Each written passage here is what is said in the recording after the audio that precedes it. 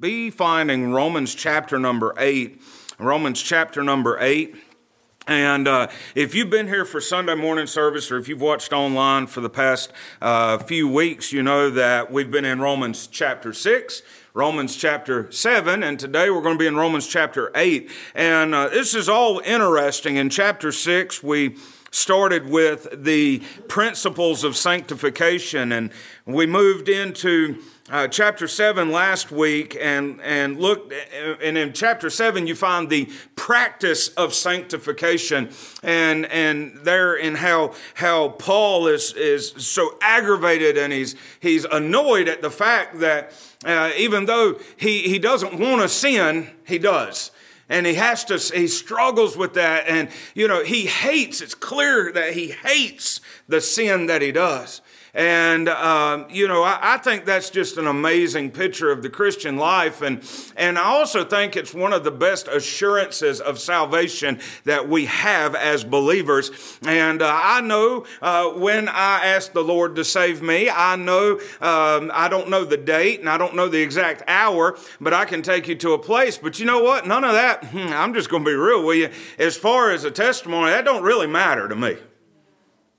You want to know the most assuring thing that I am really saved? You want to know what it is? It's that struggle that I have between my flesh and the inward man. Amen. That. Amen. We got a lot of people today. This ain't my message, but we'll get into it in a second. We got a lot of people today in church that live, I'm just going to be honest with you, they live like they've never been saved. And they don't struggle with it. But yet their faith is in a date and a time. Isn't that strange? You know what you ought to have faith in today? Jesus Christ. I know it's been preached down through the years. I've heard men preach it, convicting. If you don't remember the time. No, let's talk about the struggle within that we have. That is the most assuring thing of my salvation today, is that I can go out here and do what I want, but technically I can't, because that inward man will not allow me to. And when I do mess up, when I do sin, he shows me. I know it. I know when I'm wrong, not to be arrogant, but because the Holy Spirit tells me that I've done something wrong. We got a lot of people that's lacking that today. And so that's what we find going on in chapter 7. Paul struggling with the two natures that are now inside of him, the flesh, and which is sinful, and then the spirit, which is saved. And so that's what we see, the practice of sanctification in chapter 7. But now today, we're going to move on and look at the power of sanctification. That's what we find in chapter number 8. And Romans chapter 8 is one of the richest chapters in all the Bible. This chapter offers hope, it offers blessing, it offers encouragement, it offers comfort. And verse 1 sets the tone for the entire chapter. Look at it with me. In verse number 1, it says, "There is therefore now no condemnation to them which are in Christ Jesus, who walk not after the flesh, but after the Spirit." Now you think about that just for a second. No condemnation. Think about the context here. Chapter 6, chapter 7, think about what was going on in those chapters. We're no longer in bondage to sin. We are free from sin. He's not our master anymore. God is. Chapter 7, we find that there is a real struggle. And a lot of people, contradictory to what I just said, it's the biggest thing in my life to know that I'm a Christian, to know that I'm saved because I have that struggle. But see, some people, they have that struggle and it doesn't do anything but beat them down and discourage them all the time. Something must be wrong with me. Why am I'm saved now. Why do I have these thoughts? Why do I do this? Why? You see what I'm saying? Well, the Bible tells us we're gonna. That's why Paul said to reckon yourself. Don't let it get you down. It's part of the Christian life. I'm not making an excuse for you to go out and do anything you want. Don't even spin it to say that. What I'm saying is it's normal for us to struggle with some things in our life. And chapter number 8 starts out there with the words no condemnation. Let that sink in for just a minute. They remind us that the child of God is no longer under God's wrath or in danger of God's judgment. The believer has forever been delivered from the threat of hell and the eternal punishment of sin. The believer is no longer separated from God by a wide gulf of sin, but is made nigh by the blood of Christ, according to Ephesians chapter 2, verse 13. And as Romans 8 unfolds, we learn that the aggravation and the turmoil that we face in this life will eventually one day be replaced with glory and with joy. If you hadn't noticed anything, what I've preached the past 3 weeks is completely opposite of what's being preached in the most popular pulpits of America. We struggle. That's just the truth. It's not all roses.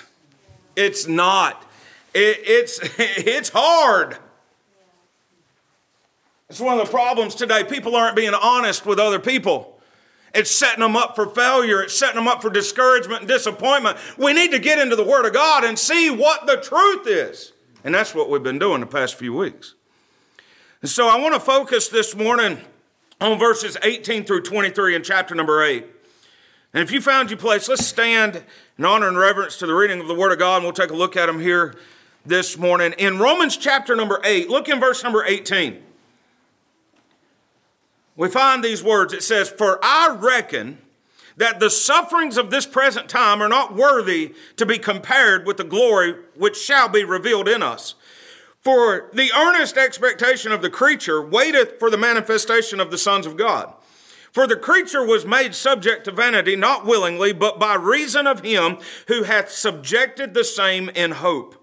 Because the creature itself also shall be delivered from the bondage of corruption into the glorious liberty of the children of God. For we know that the whole creation groaneth and travaileth in pain together until now. And not only they, but ourselves also, which have the first fruits of the Spirit, even we ourselves groan within ourselves, waiting for the adoption, to wit, the redemption of our body." I'd like to preach a little while this morning on the thought of quit your groaning.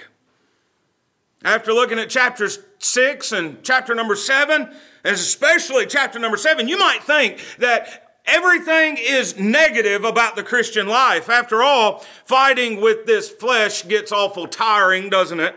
It gets awful aggravating, doesn't it? But listen to me. Chapter 8 tells us that the things we have to deal with in this present life are not even worthy to be compared to what's in store for us in the future.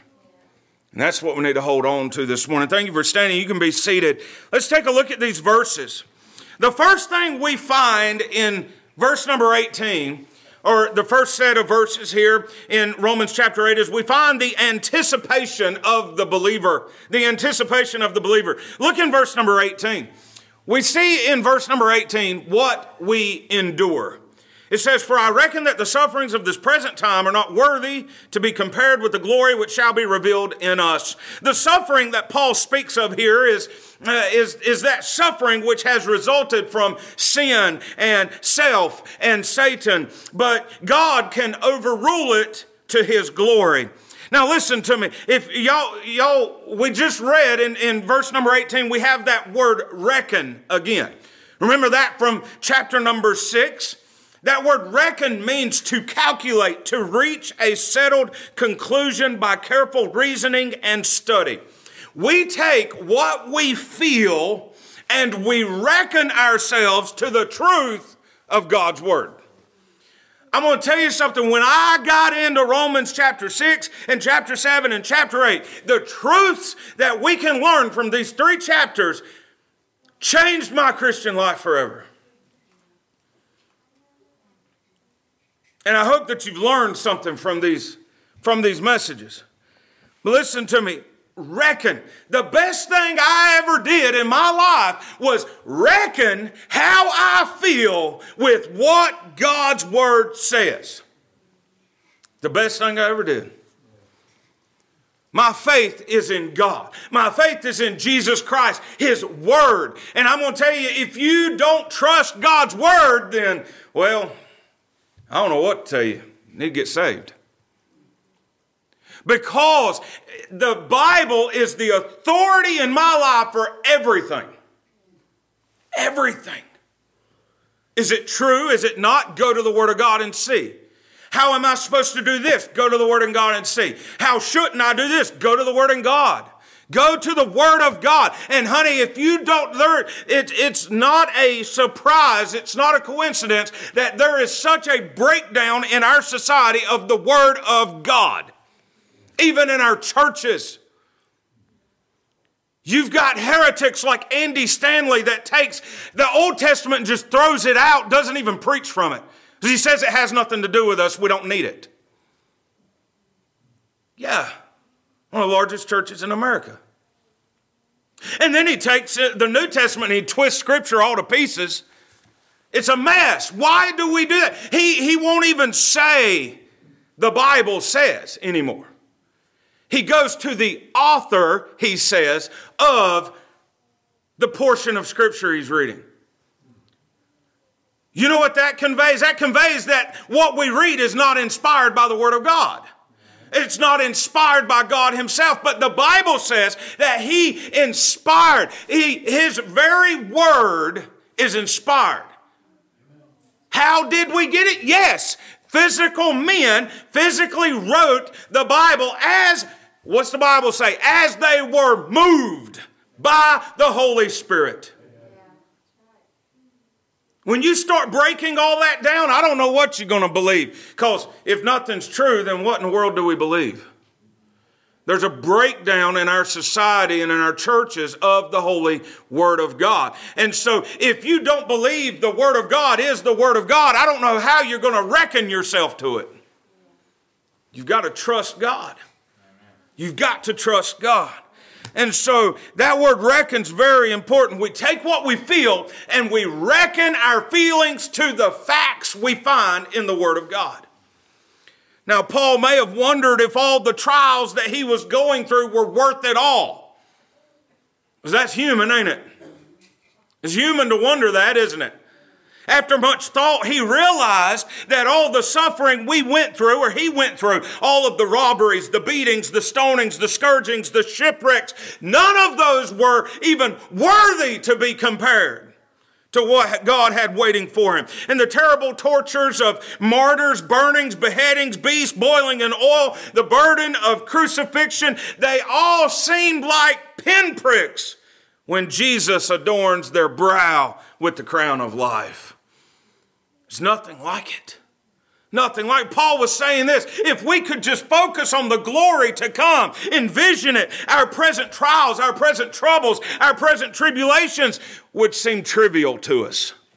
That's what he's trying to say. Everything you go through right now, it's not going to be anything. It can't even be, it's not even worthy to be compared. It's not that it doesn't compare. He says it's not even worthy to be compared with the glory that will come.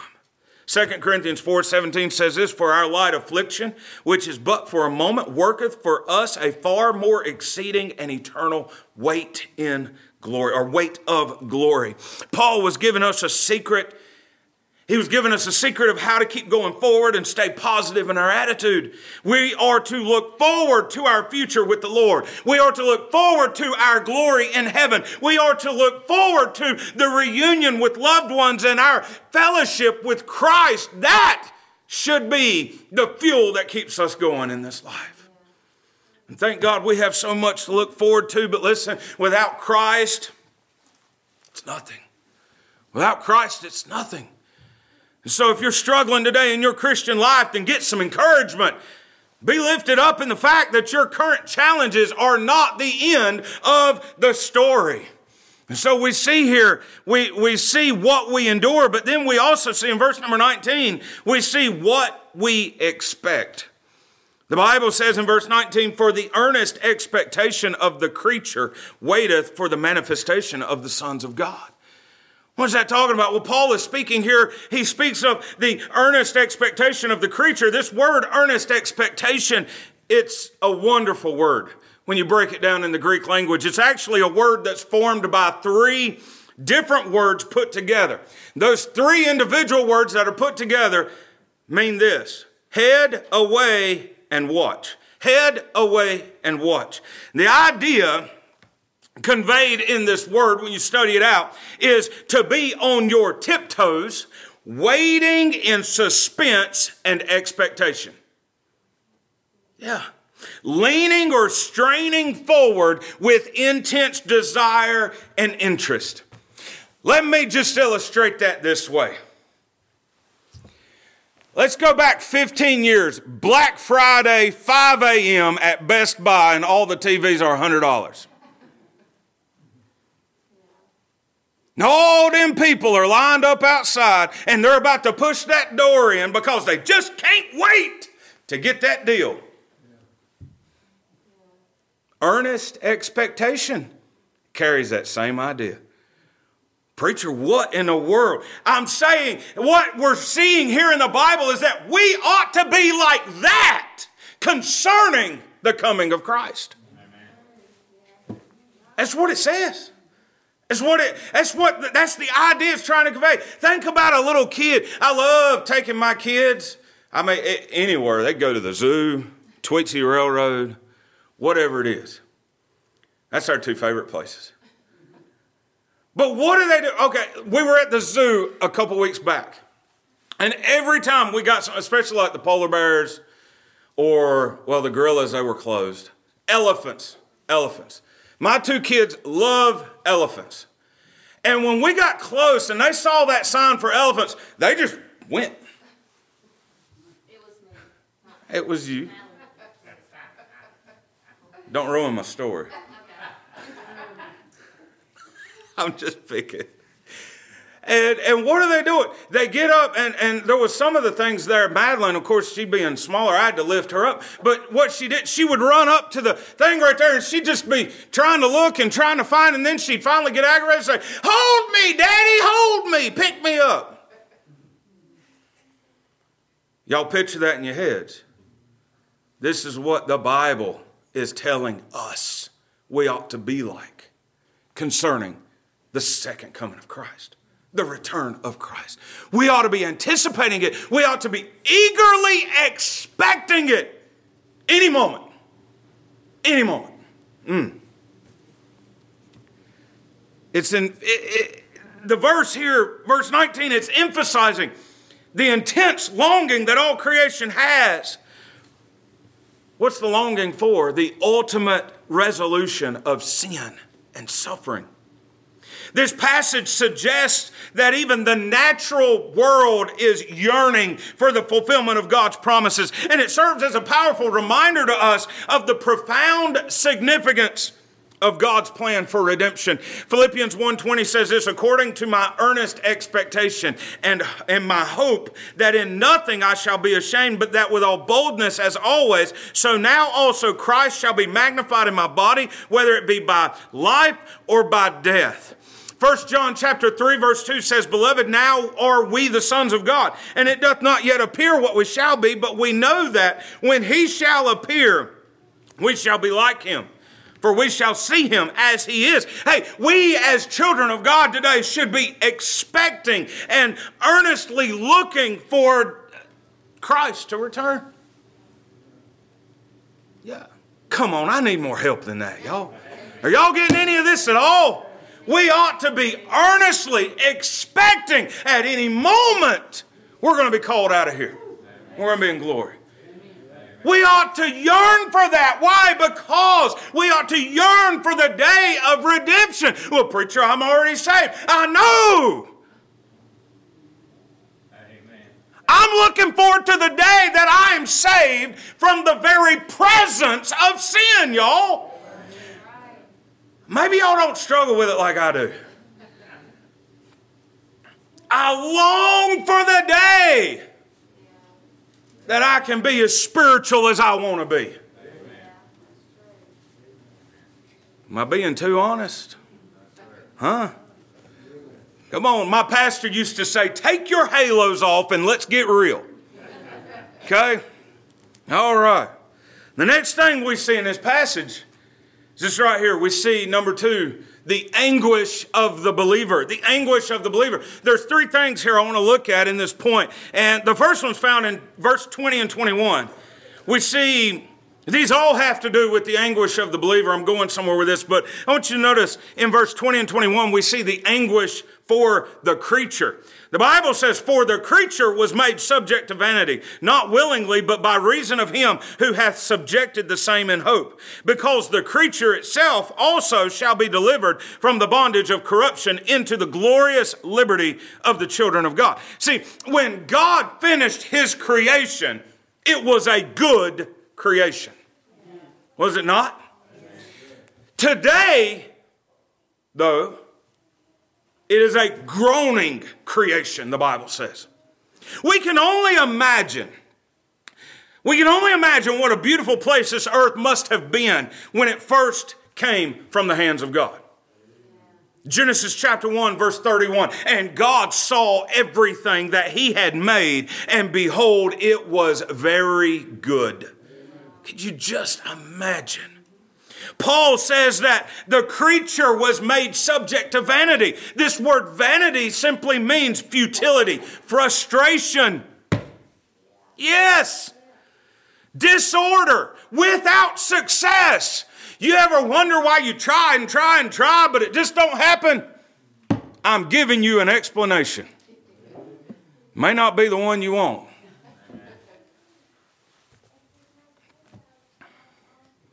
This word vanity, it describes something that does not measure up to that for which it is intended. It is unable to achieve its purpose. Romans 8 will help us if we let it. I'm telling you. See, Adam's sin affected mankind, but it affected all of creation. There is nothing about this world that has not been tainted by sin. No animal, no human, nothing in nature. That's what we're reading here. Adam's sin affected everything. The ground was cursed. Wild animals die violent deaths. Disease destroys birds and animals and fish. It touches everything. We often say, well, that's the reason we die. Yes, it's also the reason why animals die. That's also why the flowers die and the trees die. Everything dies because everything has been touched by sin. Man's sin ripples through the world like shockwaves. And you know, I mentioned here that word vanity, it's something that doesn't live up to what its intended purpose was. That's us. Even the animals, even the world. See, Isaiah tells us how things were supposed to be. Isaiah chapter 11, verse 6 through 9 says this. The Bible tells us the wolf also shall dwell with the lamb. That ain't happening today, is it? And the leopard shall lie down with the kid. That ain't happening today. And the calf and the young lion and the fatling together, and a little child shall lead them. And the cow and the bear shall feed, their young ones shall lie down together, and the lion shall eat straw like the ox. And the sucking child shall play on the hole of the asp, and the weaned child shall put his hand on the cockatrice's den. They shall not hurt nor destroy in all my holy mountain. For the earth shall be full of the knowledge of the Lord as the waters cover the sea. The way things work today, it's not like that. You know what the Bible says? We've all come short. Everything that we see has fallen short of what its intended purpose was to be. Why? Because of one man's sin. Yeah. And here's the thing, y'all. Isaiah 11, that's how things were supposed to be. And you know what? Here's the good news. One of these days, it's going to be fixed. Amen. It goes right there. Come on now. One of these days, it'll all be fixed. Amen. Yeah. The Bible tells us that He's going to create a new earth, a new heaven. I'm longing. We ought to be earnestly expecting the day that Jesus rights all of the wrong in this world. Amen. And He's going to. He's going to. So we see anguish for the creature. We see anguish for the creation in verse 22. It says, "For we know that the whole creation groaneth and travaileth in pain together until now." See, the whole creation groans and is longing for the day of restoration. That word groaneth, it means to moan, to sigh, to grumble. It means to complain. If you ever want to know what that sounds like, just come to my house every morning. After Noah gets out of bed, I'm playing. I love you, buddy. Sometimes pastor's kids got it rough. I had it rough, so it means I'm telling you, you better watch what you do around me. You'll probably end up being a sermon illustration. But anyways, I'm just playing with y'all. But hey, that's the way it is. You know how people are sometimes. You can get around them. They don't say much, but they're loud as all get out.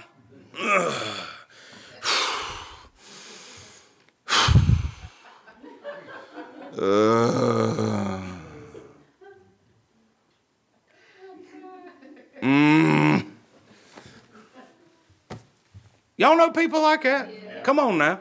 Some of y'all probably like that, are you? Are you? I get some head nods from that. What is that? That's groaning. Yeah. The Bible says the whole creation groaneth. Yeah.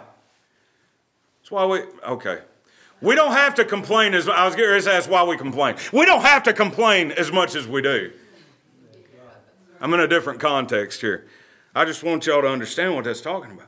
That phrase, travaileth in pain, means to be in agony like a woman who is in childbirth. Now, this is all very interesting wording and descriptive wording. And here's the thing. During labor, thank God, I don't know anything about all this. During labor, though, there is usually awful pain. But at the same time, y'all, there is a comforting expectation that there's a new life that's about to be born.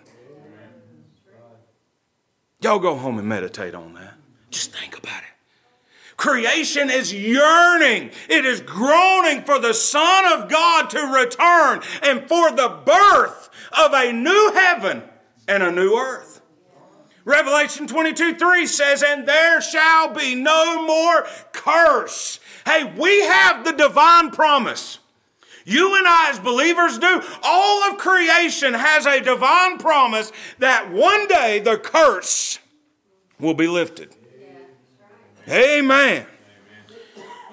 We have to deal with the sufferings and the pains of a sin-cursed world, but we have got God's promise today that there is a new day dawning.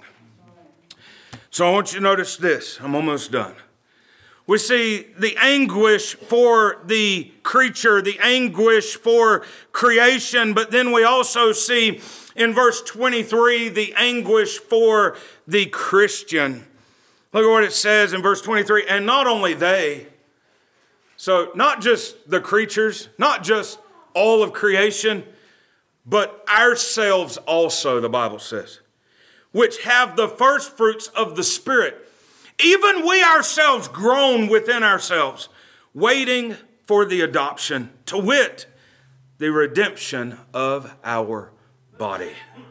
See, along with creation and the creatures, the child of God also groans. Primarily, Paul is speaking of our desire to be free from these mortal, these sinful bodies. He mentions the first fruits of the Spirit. That phrase right there refers to the indwelling ministry of the Spirit of God in the believer's life. When we got saved, the Spirit of God moved into our lives. We find that back in verse number 9 of Romans 8 that says, but ye are not in the flesh, but ye are, but in the Spirit. Ye are not in the flesh, but in the Spirit. If so be that the Spirit of God dwell in you. Now, if any man have not the Spirit of Christ, he is none of his. You see, when the Spirit came to us, when we were saved by God's amazing grace, He worked in us such a way that we began the process of seeing sin like God sees sin. Y'all get a hold of this. This is why I have such a problem with a lot of people today. That's why so many people, the Spirit that is inside of me, don't bear witness with the Spirit inside of them. Now, they say it's Jesus. I know I got Jesus. As the old preacher once said, the Jesus inside of me ought to get along with the Jesus inside of you, if it's the same Jesus. He said, the problem we got is the Jesus inside of me is not the same Jesus inside of you. And therefore, Jesus can't get along with the fake Jesus. Anyways, that's another message for another day. But you see, there's a problem when you get saved. There's a problem if you don't see sin the way God sees it. See, y'all remember, let's go back, let's think about the word confess. In order to confess, the very word means to say the same thing about as God. In the context of confessing your sin, you are to see it the same way God sees it. And then we are to repent from that sin. We've got a problem in our day that people do not see sin the way God sees it.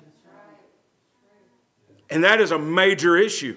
Because when we are truly saved, when the Spirit of God takes up residence inside of our bodies, we begin a process of seeing sin like God sees it.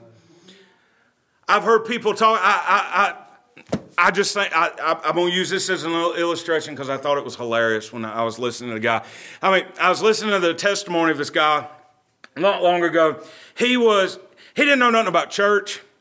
He didn't know nothing about the Bible. He didn't know nothing about, God got a hold of him one night because somebody gave him a Bible.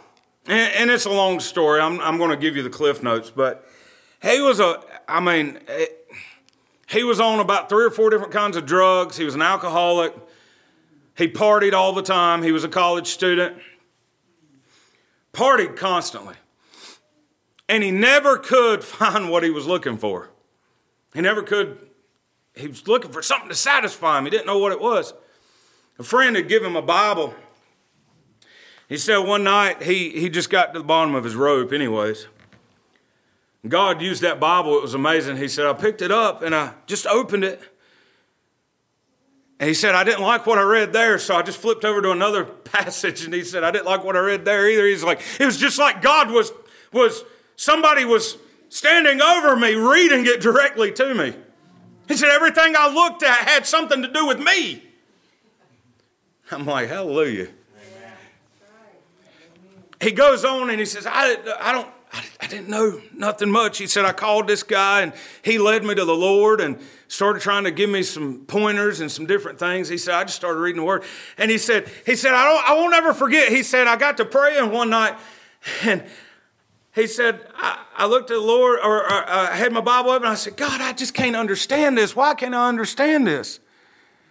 And he said it was like the Lord spoke to me and said, well, maybe you should study my Word when you're not smoking marijuana. You ought to hear this guy tell his story. He didn't know any better. You know? But here's what I'm trying to illustrate. That was one thing. Then went the drinking. Then went several other things in his life. The man's actually a pastor now. But you know what ended up happening? Salvation took place. And then there was a process where the Holy Spirit began working inside of his life, showing him what was right and what was wrong. And through the working of the indwelling of the Holy Spirit and the reading of God's Word, oh man, I'm going to tell you something. No. Yeah. We are caught up in all sorts of programs. And we're caught up in all sorts of self-help guides. And we're caught up in, and I'm not saying all of those are wrong.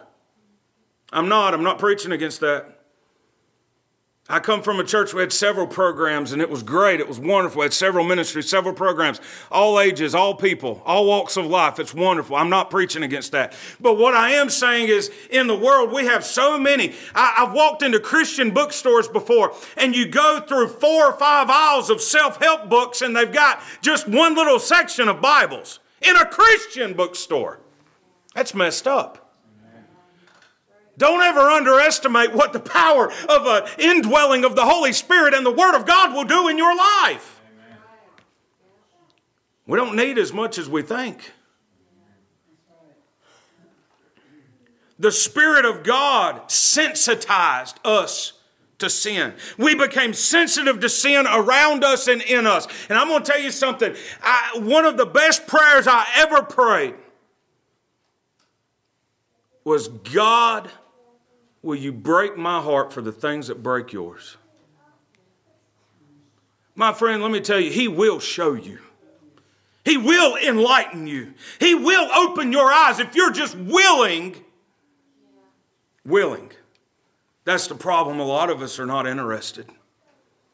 We don't want that heartache. We don't want to see things the way God sees them. I'm going to tell you something. It'll help you in your Christian life. And if you're indwelt by the Holy Spirit, and if you're truly saved, you are, then there is a moment, there is a process that God will sensitize you to sin. And as a result, we are afflicted by the sins we commit. It's like the great preacher C.H. Spurgeon said, how can I enjoy the very thing that killed my best friend? You think about that. He didn't say he didn't sin, but he said he didn't enjoy it. And that is a perfect picture of the Christian life. Romans chapter 7 is exactly that. It's not that we don't sin, but y'all, we ought to hate it. It ought to do something to us. Why should it bother us? Because it's what put our Savior on Calvary's cross. We are afflicted by the sins we commit, and we are afflicted by the sins that we see others commit. If sin doesn't bother you, then you've got a serious spiritual problem today. If you can witness sin and it not affect you, something is missing from your heart. I don't encourage people to watch the news, but it ought to break your heart to see what's going on in America today. It ought to break your heart to see what's going on in our schools. It ought to break our hearts as children of God. Why? Because we know why it's happening. And we know it doesn't have to be that way. Amen. All of this serves to produce within the believer a sense of longing. We want to be delivered from the sinful, mortal bodies that we have. And regardless of what anyone tells you, your flesh did not get saved. It's a depraved, it's wicked as it's ever been. Just remember what I preached last Sunday out of Romans 7. Aren't there times when you would do just about anything to be freed from your flesh? Let's just be honest. Wouldn't it be a blessing if you never again had a wicked thought? Wouldn't it be a blessing if you never did anything wrong? Wouldn't it be a blessing if everywhere you went you spoke in a good tone of voice and everybody just, yeah. You know why you lash out at people? Because of sin. You know why you have a bad day? Because of sin. You know why you hurt? Because of sin. One of these days, there's coming a day when we won't have to worry about it. Amen. That fact is what the Bible is trying to tell us should motivate us to keep fighting. Let me tell you something. You know what would do us good today?